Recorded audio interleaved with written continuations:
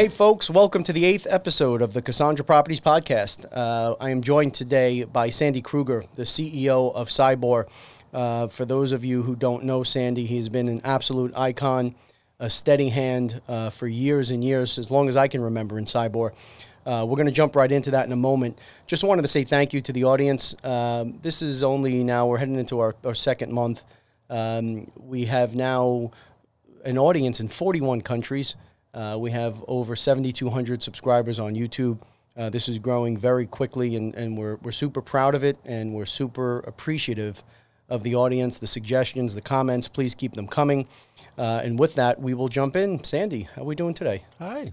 Thanks for having me. Oh, absolutely. Thanks for coming. It's an honor and a treat to be able to sit down with you for an extended period of time. We're going to talk today, folks. As we always do, we're going to try and deliver some value. So Sandy is going to get into some of the indicators in the market and talk through where we are and what he sees on the horizon. And, of course, we're going to touch on COVID and how that's impacted the industry. But let's start in the beginning. So, Sandy, if you can, just walk the audience through a quick roll-up of where did you go to school, what did you study, and how did we end up here at Cybor? Okay, well, the audience can't tell, but I'm kind of an old guy. Spent a year in Vietnam at a very strange time in the world. But I came back, went to school, graduated from Fairleigh Dickinson University here across the river in New Jersey, and then went to work. So I got into this industry back in 1990. Did not have any real estate experience. I had spent a number of years, about 10 or 15 years, in the computer industry, and did some work that got me involved in on a volunteer basis with a national computer users group called DECUS, which was involved with a company called Digital Equipment Corporation, DEC, which was the second largest computer company back then in those days. And because of what I was doing on DEC equipment versus what normally got done on IBM equipment, I got involved in this association. Spent a lot of time with it over the next, like I say, 10 or 15 years. And at some point in my life, I decided that I was having a lot more fun doing my volunteer work than I was doing my real work. Sure. So I decided to go look for the same kind of work where they would be willing to pay me for it, which is basically running an association. And as it turns out, there's an association of associations called ASAE.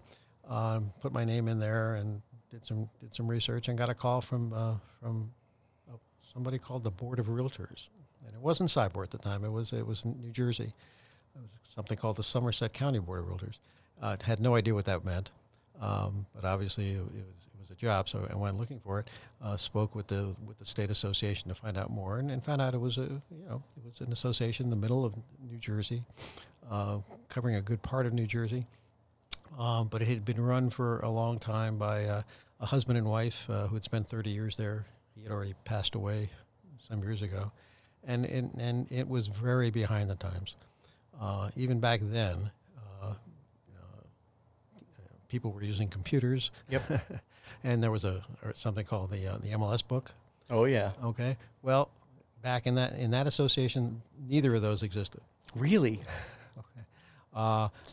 We could waste a lot of time, and I can tell you how they got all their information.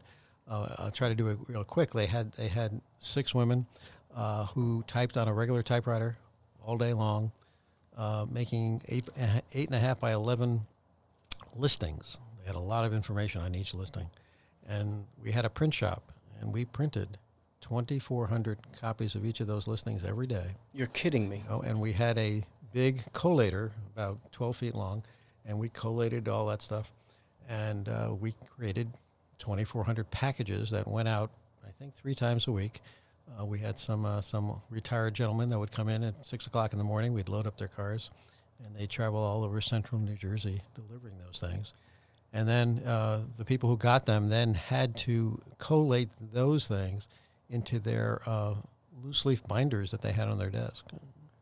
So take out the old listing, put in the new listing, or figure out where the new listing belonged. And this was in 1990? 1990.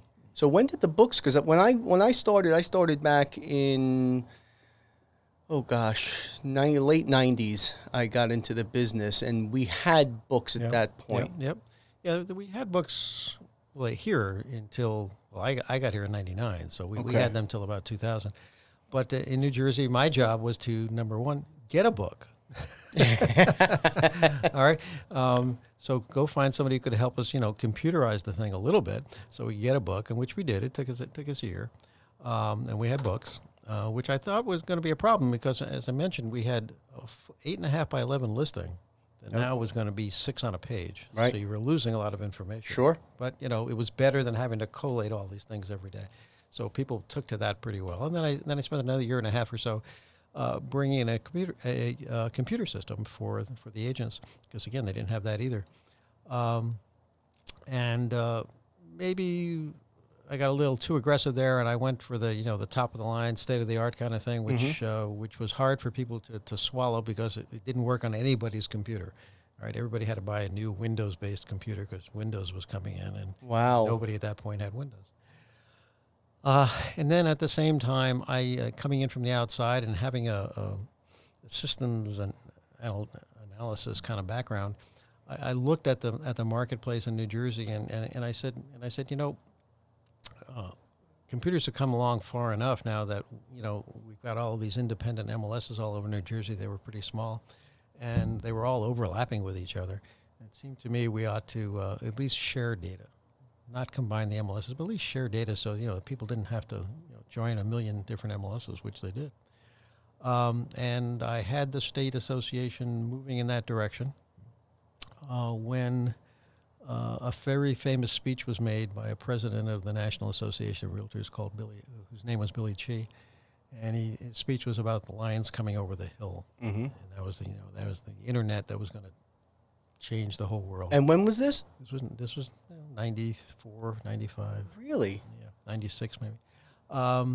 And so the state association was planning to do something until the speech was made, and what resulted from the speech was that the National Association started doing the same thing that I was trying to do in New Jersey, and we eventually ended up with what is now Realtor.com.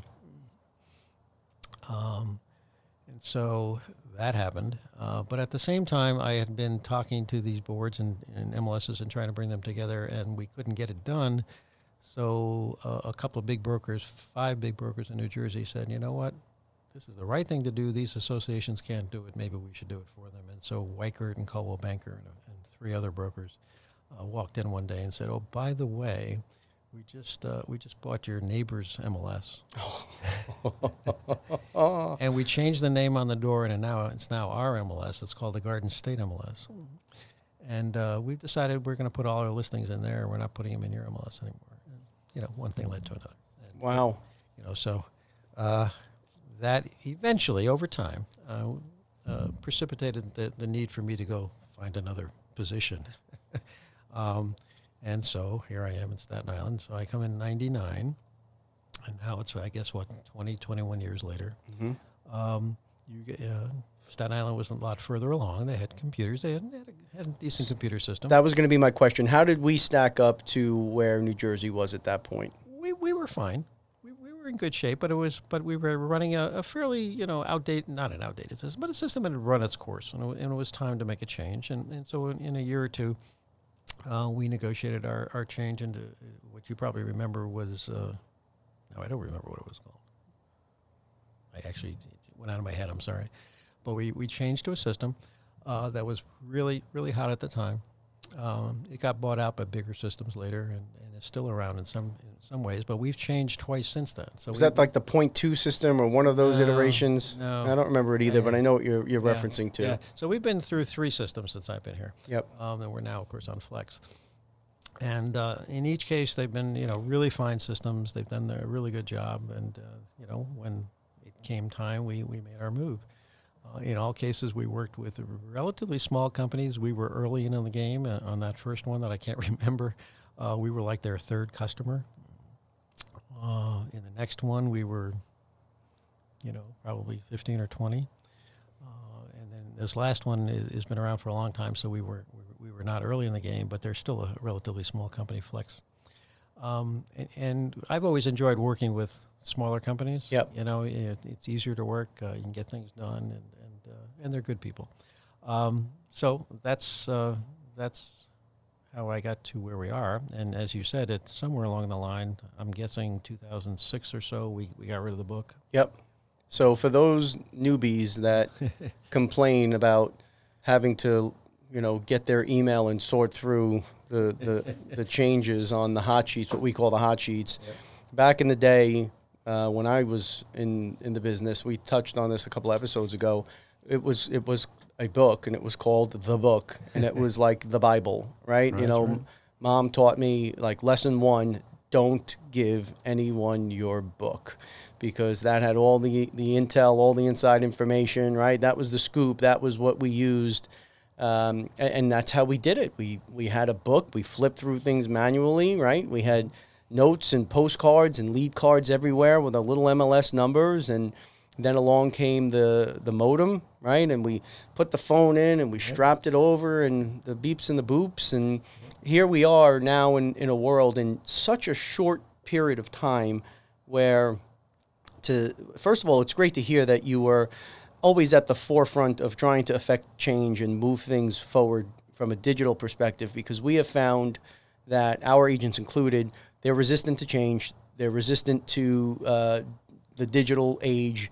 They're resistant to embrace these tools. And I understand it's difficult. It is hard to it seems like it's a constant evolution. When you get used to one system or one product, there's something new and neat. But to go from literally lugging the books around in the early 2000s to now, we send goggles out to clients, and they put the goggles on and they're in the home. Like, these Matterport tours are unbelievably accurate and realistic. It's been quite a revolution, and it's been interesting. It's been fun to be at the forefront of it, but it's been really challenging. Sure it is, yeah. And that's why I thought when COVID came and we got shut down and we had to go to virtual showings and instead of real showings, I thought because of the Matterports and whatever, that we had some experience with that already, that people would, adjust to that. Right. Didn't happen. Did not happen. No. Did not happen. We basically shut down when we didn't have to. Yeah. Quite frankly. I'm so glad you said that. And I thought people would, over time, and we were there for 4 months, right? 3 months anyway. I thought, all right, so they didn't get it up front, but maybe, 2 weeks, 3 weeks, 4 weeks, and as you know, we've been, Cyborg has been having weekly calls with our members and our brokers. So we thought, if we talked about it enough and showed it enough, that people would get the idea. Because my feeling was that coming out of COVID, where we are now, I was under the impression that sellers were not going to let people in their houses for a while. Yeah. And that buyers wouldn't want to go in houses for a while. So I thought we were going to have to continue on a virtual structure. Again, been proven wrong. It hasn't happened that way, at least as far as I know. But I think going forward, some of the stuff is going to hang around. I mean, this without a doubt. We were forced to look at things, probably 3 to 5 years sooner than we might otherwise have done. Yeah. So, some interesting takeaways there. Sandy couldn't be more spot on that the agents in the industry have been resistant to the change. We didn't have to shut down. Some other markets did not shut down. Some of the other markets continue to hum along because they have embraced what we talk about all the time, these Matterport tours and the virtual tours, and getting in the digital space in a more meaningful way. And interestingly enough, 89% of sellers, Sandy, want agents to use video in their marketing, but less than 10% of agents do. Mm-hmm. So it has been a difficult process. In Staten Island, where I have gone and visited different properties just to kind of get an idea and looked around in different states to see how things are being done, there is a bit more resistance in the other states. They don't want you to come in. When you do come in, booties, masks, gloves, and here it has been a different experience. Folks were pretty quick to get back in the game and move forward, which in one sense is good, in another sense it's not. But people have pretty quickly reverted back to the old way of doing things. But as you said, I think that these things are here to stay. I think that there's going to be a continued evolving of how we market and how we get properties out in front of our clients, and quite honestly, our time management. Like, it's today, if you've gone through one of our Matterport tours and you call, as far as I'm concerned, it's a reshow. Like, you've seen the property in great detail. You've spent the time, you've gone through, we have the narrated tours, but then we also have the immersive ones where if you want to spend 4 minutes in the kitchen, it's not flipping back to find pictures or pausing a video and go back. You can zoom in and look at the design on the tile. I mean, we even tell our clients when we go in to do these tours, like, turn your papers over, because they're so sharp, they pick up, names and numbers on envelopes. I mean, it is that dynamic of technology, and it's not that hard to deploy. So it has been interesting how agents have been resistant to it the way they have. And again, our shop included. It's been a bit of a fight to keep that moving. But I think as time continues to wear on and agents start to get a grasp on how much time they can save their clients and themselves, and it's going to really lead to, I think, some serious efficiencies. I was talking to J-Man, who we got through you guys, and amazing, thank you, wonderful guy. He came in during COVID for us, and we did the, PD, what was the name of the course? The ePro course. So we had every agent take the ePro certification when things were down, because we wanted people to stay connected. Like you're saying, technology, some of us had seen it and were ahead of it, but we wanted everyone to get involved, understand the hub and spoke approach, understand all the benefits that would come along with it. So J-Man came in and was super helpful in energizing and getting people to get on board with it. And what he was saying is they're almost making it like a requirement, like along with your pre-qual, you have to have watched. And of course, through tech, it's easy. Send an email. If they open the link and they watch it, if they don't, they didn't. You can't get in the house unless you've gone through the virtual experience. And it's a sales technique when you're going on a listing, like, hey, we're not going to allow people through here until they've taken the time to go through and really see the house through the lens of the Matterport tour. Because during that experience, the kind of trickery with the wide lens, for the bedroom, and people walk in and they bump it, they bump into the wall, and they're expecting, this massive 25 by 30 master bedroom. A lot of that does get pulled out of that through the Matterport tour. You get to really get a true sense for it. So we were talking about perhaps being able to put in our listings in the future, all listings submitted with pre-qual, subject to E&O. Can we do that? Can we require buyers to watch a virtual tour before they come in? Is that? I guess you can require them to at least open it, right? Right. You're not going to know whether they should see it or not. But I think you're right on. I think we need to do that because, let's look at the competition out there, right? Think about iBuyer. Oh, yeah. Right? iBuyer says, you don't have to be worried about all this stuff, right? That's right. Nobody's coming through your house, all right? We're just going to get this thing done. So how do you get it done and still get the right price, but compete on a service level, I guess? Yeah. And again, the tools are here, folks. So, and remember this, Sandy, when I start putting in my listings that you have to see, and you start getting the calls. That Cassandra James, what is he doing this time? He's not letting us in until, well, it's a good tool, folks. So we're going to start embracing it. We think everyone should start embracing it.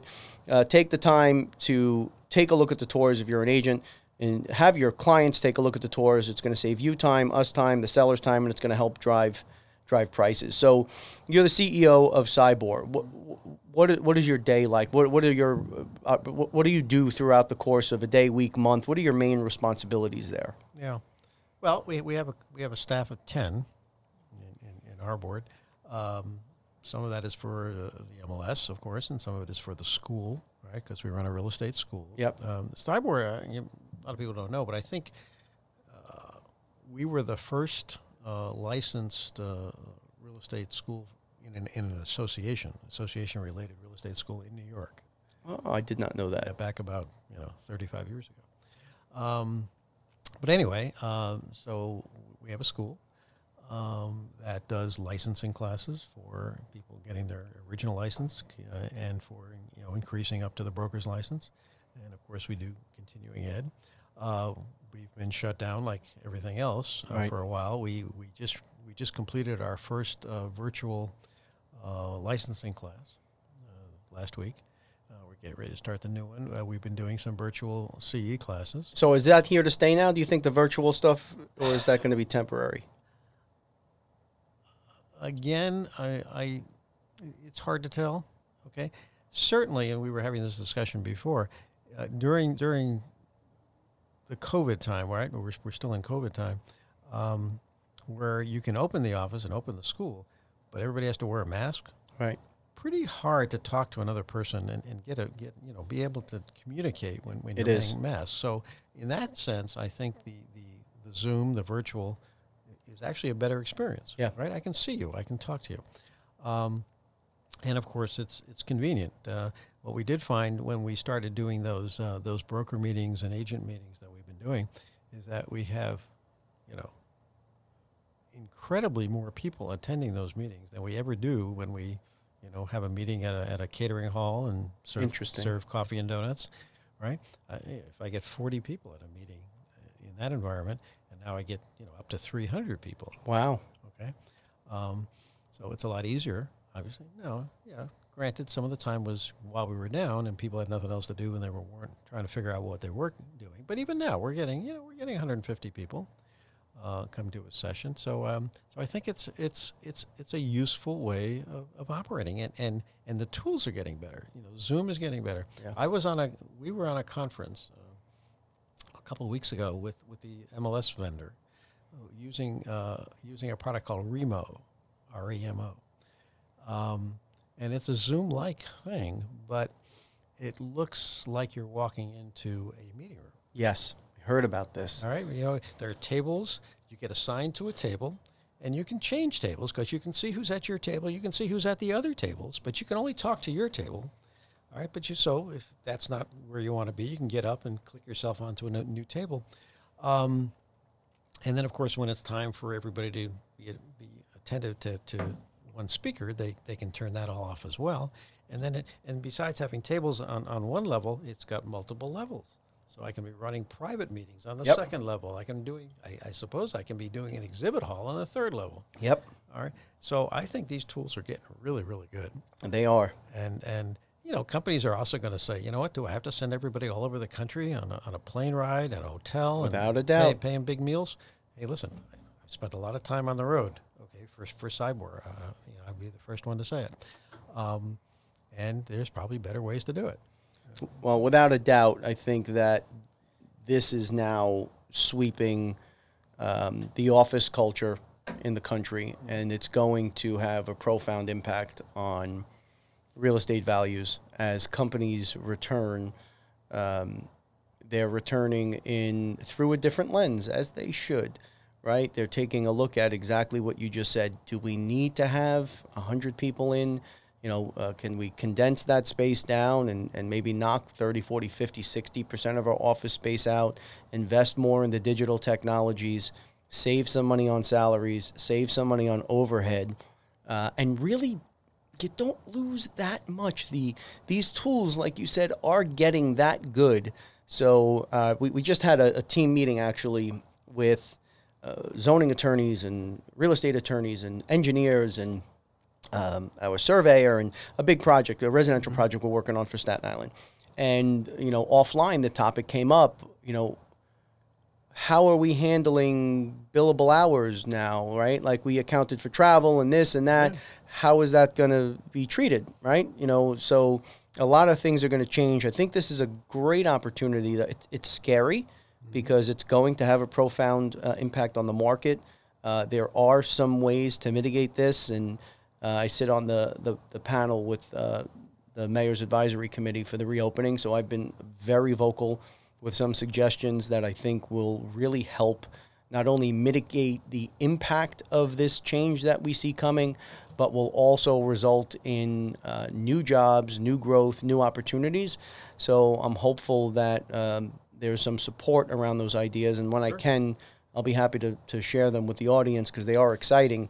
But it's going to be a new world. Yeah, and you were talking on the employer side, and the employees got a total different view of things today as well, right? Yeah. I mean, you know, we've all heard about, you know, the people running away from Manhattan and Brooklyn or whatever, and Yep. running into the suburbs, I guess, and that's really happening. It is for sure.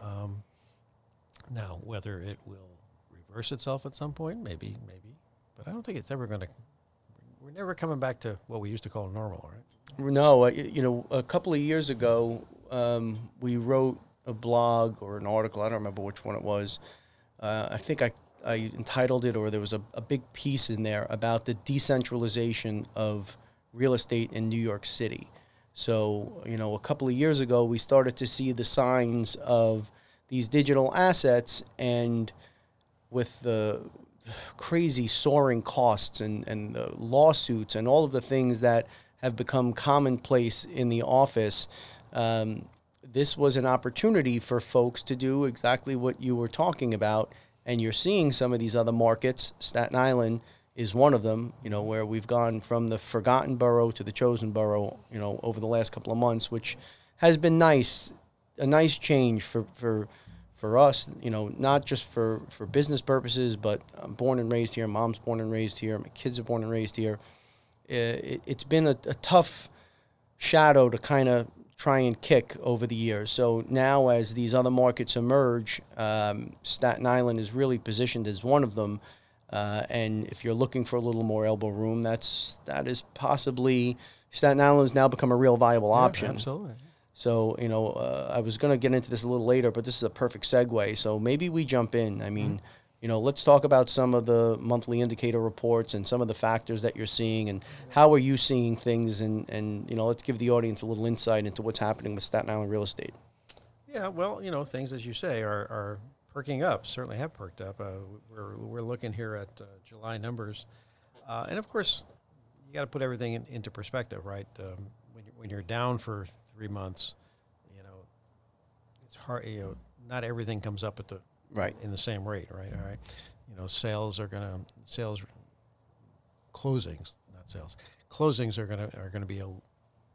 come later, right? Because nothing was happening for a long time, and there wasn't anything going into the hopper for a long time as well.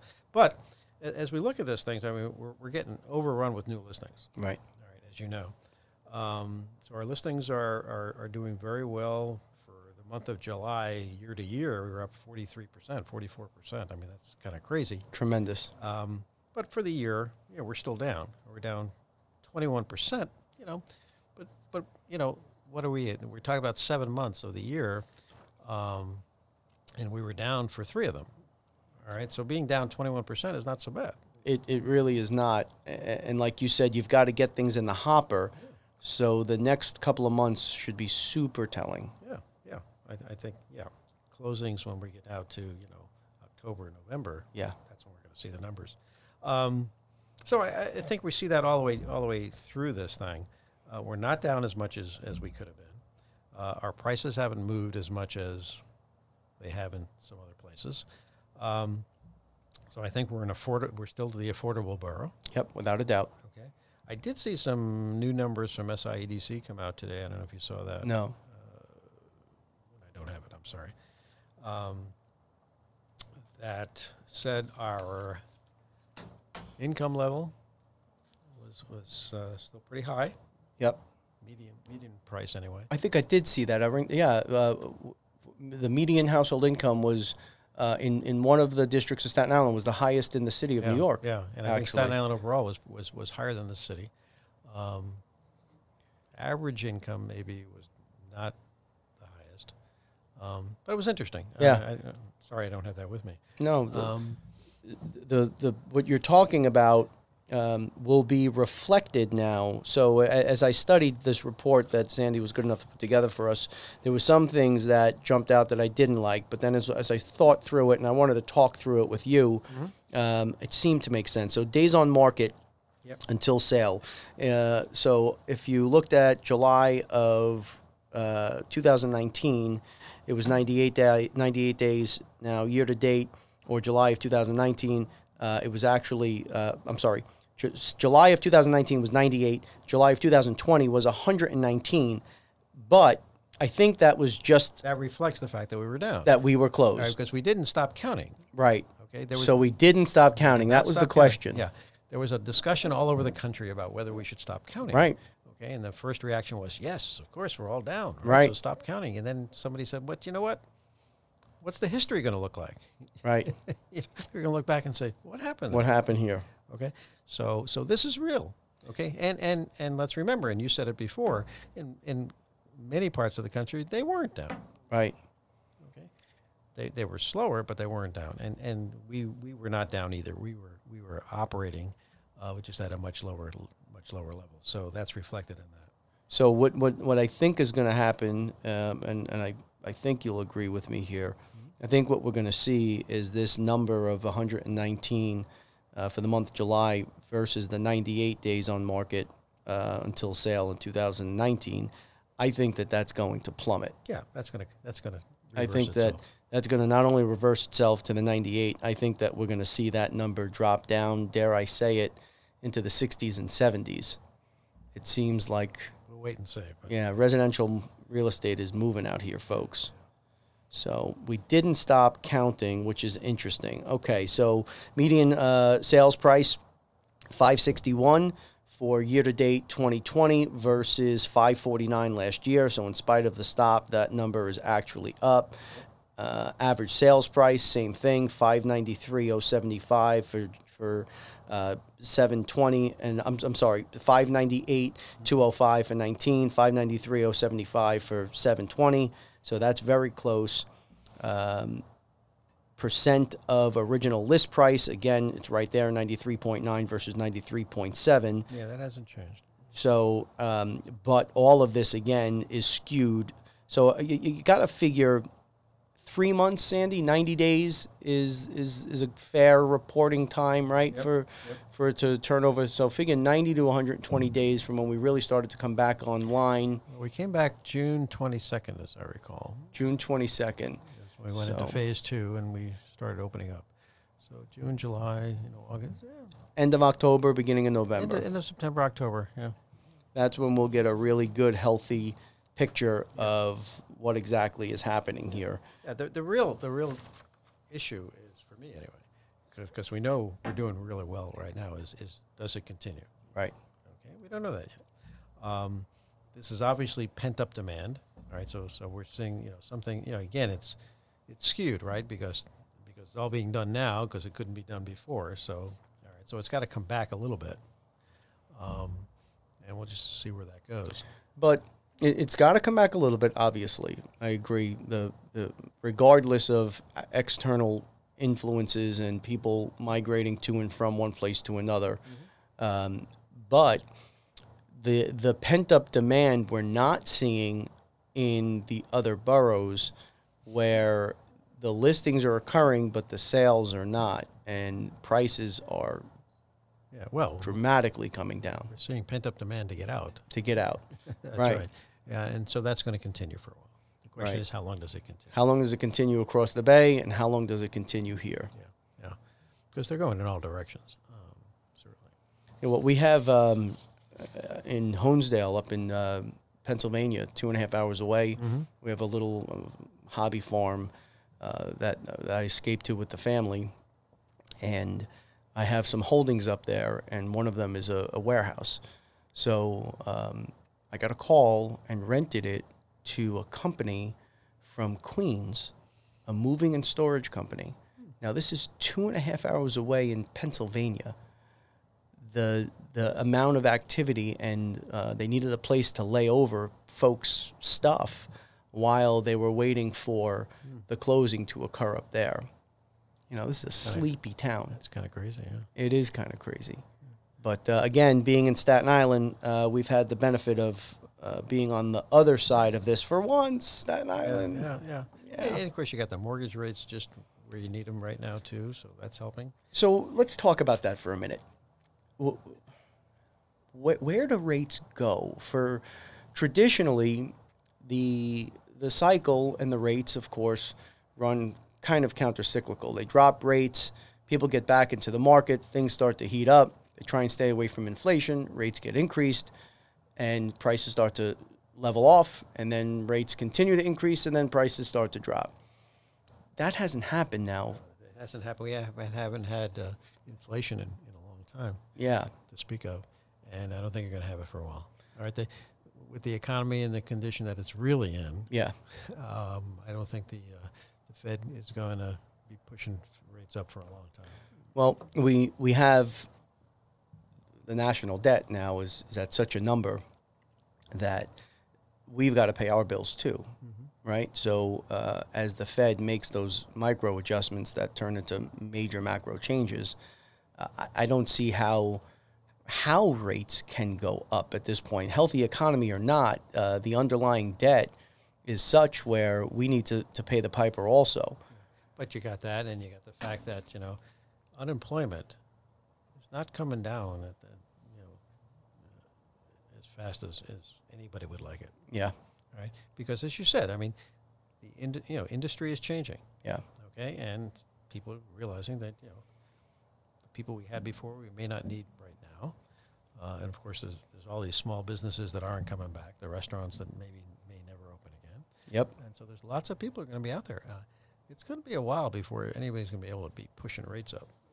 I wonder what that looks like and how that plays out. There's a perfect storm of the contraction because of just the decentralization of things as all these tools emerged pre-COVID. And then you have the civil issues in the city and other cities throughout the country. And then you have the contraction accelerated by COVID. This may be a turning point that's much bigger than we've given credit to in the day-to-day busyness of our lives. Mm-hmm. I think so. I think now's the time when people are going to have to figure out, where the next, for lack of a better term, the next industrial revolution is going to be. Right. Right. Climate change has been out there waiting for a long time to be addressed. I think this is the time to address it. Yep. Because I think there's lots of work out there. Without a doubt. If we just recognize it. And, Yep. We can't. We unfortunately there are too many people in the world who are trying to live the old lives, right? Yeah. And we can't. We got to live a new life. When you came in, you were gracious enough to compliment us on the studio, and I had said to you, it's about communication, right? We're trying to build a platform where we can communicate, others can come in and communicate, we can get the message out. Climate change is, among other issues, things that should be so simple, right? This is, and maybe we should talk about this a little bit. Everything is so polarized right now that when you bring up climate change, you fall into one of two buckets. And if you're in this bucket, there's some evidence that you can point to. And if you're in this bucket, there's some evidence you can point to. When do we get to, or how do we get to a place where the discussion goes from it's happening, it's not happening, it's documented, it's not documented, it's part of a historical cycle? When do we get to a point where we could just say, it doesn't matter? What should matter is we should be better stewards. Yeah. And there is an opportunity now as employment bases shift and we start to look at things through a different lens, that these are things we should be addressing. And I think we have to address them, but we have to get out of that echo chamber of yelling and screaming and entrenching ourselves in these positions beyond even what our core beliefs are many times, because once you retreat to that place and you've retreated to your place, it's over. Yeah. There's no more talking. There's screaming. There's talking past.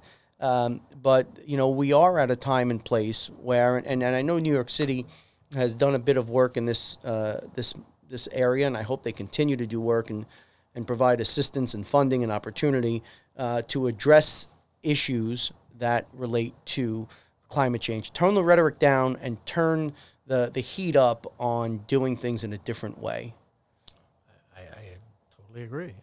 Unfortunately, it's not just New York City. You got to look at the federal government. Yep. It's got to get its act together, and it hasn't. You look around the world. I mean, other countries have done a really good job and are doing a good job. Yeah. But we're holding them back. Yeah. Yeah, and we're allowing it, right, folks? You can always point fingers. Trump's America, Obama's America. Look, both sides have had ample opportunity to do something very meaningful, and we just haven't gotten there yet. So maybe we can start thinking about forgetting about who did or who didn't do, and let's start talking about, hey, we should just want to do this, right? So how do we get together and start making it happen? Because if nothing else, we should be hedging our bets, right? We should be, Yeah. even if you don't believe in it, you ought to put some money over there just in case it's right. Yeah, without a doubt. And I didn't think, I think about that often, but I didn't think of it in the context of there's going to be contraction in these other market segments. Companies are skinnying up across the board in a real meaningful way. Perhaps this is the moment in time where we have access to the workforce, and we have certainly access to the technology. And I mean, we're printing money at an unbelievable rate, so we certainly have access to the capital. I don't know, Sandy, maybe we started something here. Maybe we can start. I think Franklin Roosevelt did it, right? He was in a similar situation, and he said, let's put everybody to work. Yeah. To do things that we need to get done anyway. Yeah. And we're not doing it. So we're doing the opposite. We have people in it. It's become an issue for the restaurants. It's become an issue for many, many, many market segments where people are taking checks and they're not returning to work, which is dangerous. It's scary. It is dangerous. The flip side of that, of course, is those checks are going out and being spent, and so that's of course $18 billion a week into the economy, which was valuable. Saved some people. Absolutely. Yeah. Without a doubt. Is there not a better way, though, to tie it to, hey, we're going to give you this check. If they're going to give us a check anyway, let's give everyone the check, but it's tied to you getting back to work, right? Maybe there's just a different way to do things than the way we've been doing them for years and decades at this point. Without a doubt. All right, so let's bring it back to little old Staten Island. So what's the size of the organization now? How big has the organization gotten to? We're about 2,200, which is a good number for us. When I came here, we were about 1,500. We've gone up and down. We went up before the crash in 2008. What was like the all-time high, roughly? It was 2,400. So we're up toward the peak now. Yeah. So 2,300 members. And if you really think about it, the population on Staten Island has been fairly constant. We've seen some growth, but compared to the other boroughs, I think it's 25 years we haven't grown. Don't hold me on this, but Pete, maybe you could look that up quick. In the Staten Island's population, like in 2000, I don't think we've grown a significant number over the last 20 years. We were over 500 when I got here. We're still 443,000. And what's the official number now? 475? So 443 in 2000. All right, so 443, and now we're at 475. If you think about it, that's pretty much nothing. Yeah. that is almost no growth at all, right, for a borough. So that would be in line with it would actually be significant growth for the membership versus the population growth. So here we are in a new world. What are some predictions? Well, let's start with challenges. What are some of the challenges? What are the major challenges you're seeing industry-related with your day-to-day activities and things that you're trying to manage? Well, of course, COVID itself is the biggest one, and how do you deal with it? But getting beyond that, I think it's looking forward and saying what are the right tools that I have to give my members going forward, because that's why we exist, right? To give tools and create an environment. I mean, I like to think of the let's talk about the MLS, not the association. The MLS to me, because of the way we operate, is a mini franchise almost. Yep. Okay, right? Every broker is a member of our Staten Island MLS. Okay. Yep. And because we all have to work together, right? We all, some of we're like a big team. Well, maybe that's a better term. Okay, we're a big team because some of us get listings, and then the rest of us are charged with selling those listings, right? Right. But we have to do it together. It doesn't matter what hat we're wearing. So in a sense, we're one team. All right. So my job is to get the team ready and give them the tools and the information and the data, maintain the data, so that they can all do their job. Okay. And that's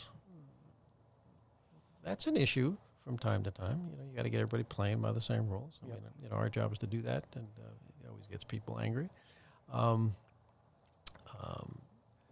But data is more and more important. Yeah. Okay, and so we have to be better and better with the data. As you know, today you're not necessarily helping people identify a property. They're coming to you with the property because the data's already out there. So we've got to provide different kinds of data than we used to provide. So that's really interesting. And one of the things I wanted to touch on is syndication, which is a hot button issue. Same thing, 50-50, pick a side, flip a coin. We syndicate our MLS to the Zillows and the Trulias of the world. Correct? Incorrect? Actually, incorrect. At least in the Zillow case. Okay. And Trulia and Zillow are the same thing. Okay. We don't syndicate. Our members have voted not to syndicate. You as a broker individually take your listings and say, Sandy, give me my listings. I want to do something with them. We give them to you, and you give them to Zillow. We help you get there, but I don't send every listing to Zillow. Interesting. Now, it's different with Realtor.com, as for instance. Everybody feels comfortable because it's got the Realtor name on it, so every listing goes to Realtor.com. And is Realtor syndicating? Oh, they'll syndicate. Well, is Realtor syndicating? I think they do syndicate some, yeah. So some of the interesting stuff as we've worked on the tech side of this has been syndication and blockchain and trying to essentially hold the data back, not wanting to do the work, put in the hustle, get the listing, build the trust, deliver, put it in an MLS, and it gets picked up, and you find your listing on a bunch of other websites. So some of the interesting things that I think Toll Brothers is doing this now with some of the bigger carriers is they're giving a key, an encryption key, right? And when information isn't represented correctly on these bigger sites in the vein of discussing data, we've gone through some miserable experiences trying to get some of the bigger syndication houses to get things correct and to keep the data current and to keep it accurate. And then you get calls from the homeowners or the property owners furious because it looks like you're not doing your job, and you certainly are, but you can't get these things changed. And through these encryption keys, you flip a switch and it's off. You maintain all of the information, you control it, and they can only syndicate what you're allowing to present forward. So what are some of the tools? What are some of the new ways to present data? I mean, what else outside of innovating on how the property is presented? What else can we be looking at? Yeah, obviously we've talked a little bit about the video stuff and that kind of stuff. That's probably the biggest key right now. And as that develops and gets better, we'll be seeing more of that. We're getting ready to launch in the next couple of months a flow charting program within the MLS. Can we get a sneak peek on this? Can you tell us what's happening here? Well, it's pretty simple. I mean, it's a company that's it's part of the MLS system, and it's you basically walk around with your cell phone, walk around the property, and pretty simply, and it just draws a flow chart for you. Now you send it off, you get it back 24 hours later, and it's a beautiful flow chart. So this is similar to what Matterport's doing, Pete? I think Matterport does something like that. Yeah, because we call them black line drawings. So we're producing the black lines from the Matterport as it's scanning the whole house. It's basically producing a blueprint, not like an architectural blueprint, but a rough floor plan. Yeah. So that's interesting. Yeah. We think that's valuable if we can get it for a large proportion of the listings. Got it. Right? It's fine for one or two, But if you got it for 60% of your listings, now you got a different asset there. Sure. All right, now you got it because and not all of our properties. Let's be real. Not all of our properties lend themselves to a Sure. a Manaport kind of Sure. presentation. But a simple flow chart, everybody ought to know what the flow of the property is Absolutely. before they get in there. So that's something that's we're almost ready to launch that in the next couple of months. Interestingly enough, and I'm sure you've heard this a million times, but you wouldn't think it. How many people can be looking at a $700, $800, $900 million, $2 million home and say, "Oh, this won't work. My bedroom won't fit." It's like, folks, we're looking at spending $1 million, $2 million bucks. Can we swap the bedroom out, the furniture? But that would be very helpful. It's something that we try and encourage here through the Matterport to include those drawings. But if people had access to that on a bigger scale, I think that would make a difference. So where are we, do you think, in 2 years on Staten Island from a market perspective? Boy, I'm not sure you're not a better predictor of that than I am, being out in the field. I don't know. 2 years from now, I think we've settled back down. Yep. I think the big rush is over. Okay. And then it depends on what's happened in this new environment in terms of where people work. Are people going back to the office? Not going back to the office? That'll tell the tale, I think. Yeah. And I think it's too early to tell. Yeah. Because pendulums swing, right? They go way out sometimes, way too far, and then they have to come back to the middle. And it's hard in the moment to remember that and kind of stay focused, right? So we get calls from clients all the time looking for this type of insight, and we're trying to be measured in it. But I think you're right. I think the pendulum will swing back, but I do believe when it swings back, because of the new norms and the decentralization of everything, Staten Island is really going to emerge as a very viable alternative. It's so ideally situated, right? It's just far enough away from the city. Yep. It's real close to New Jersey, all right, to bring out what that brings. It's just a perfect location. It's an island, so it's protected in a lot of ways. Yep. And it's still suburban. We are different than other markets like ours. When we deal with Realtor.com and Zillow, and we tell them we want our residential properties to go into their residential listing, they don't understand our properties.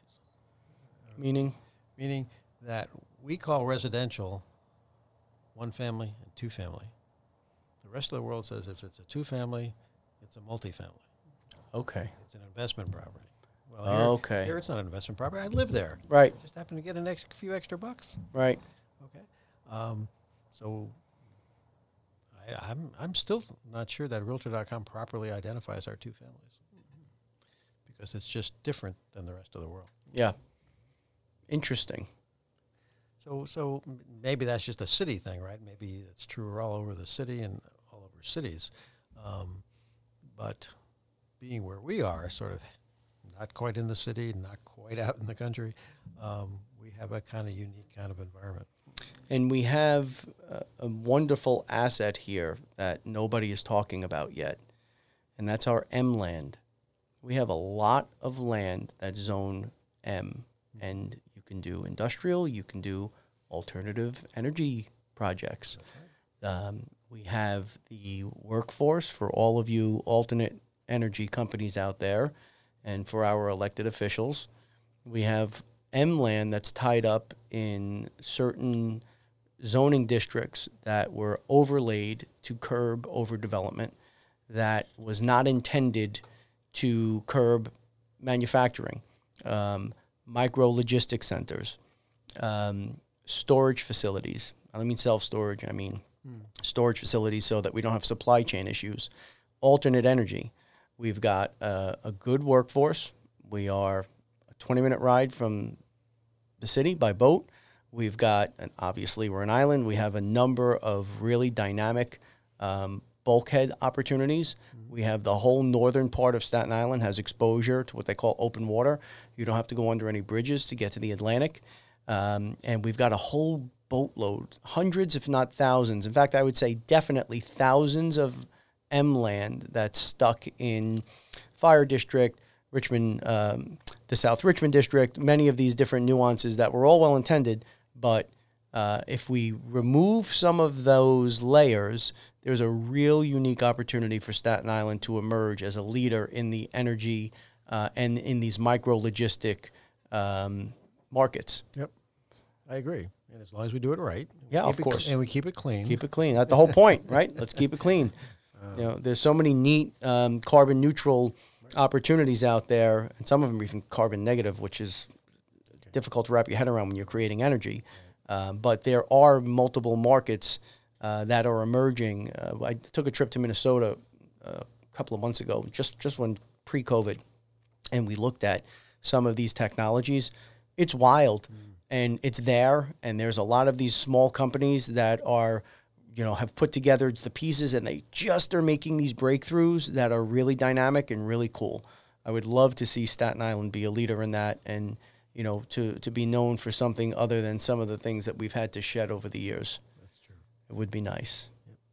Well, is there anything else we wanted to touch today? I think we're a wrap. I'm good. This was really great. I appreciate your time. I know you're very busy, and I appreciate your insights, your guidance, your leadership, of course, over the years.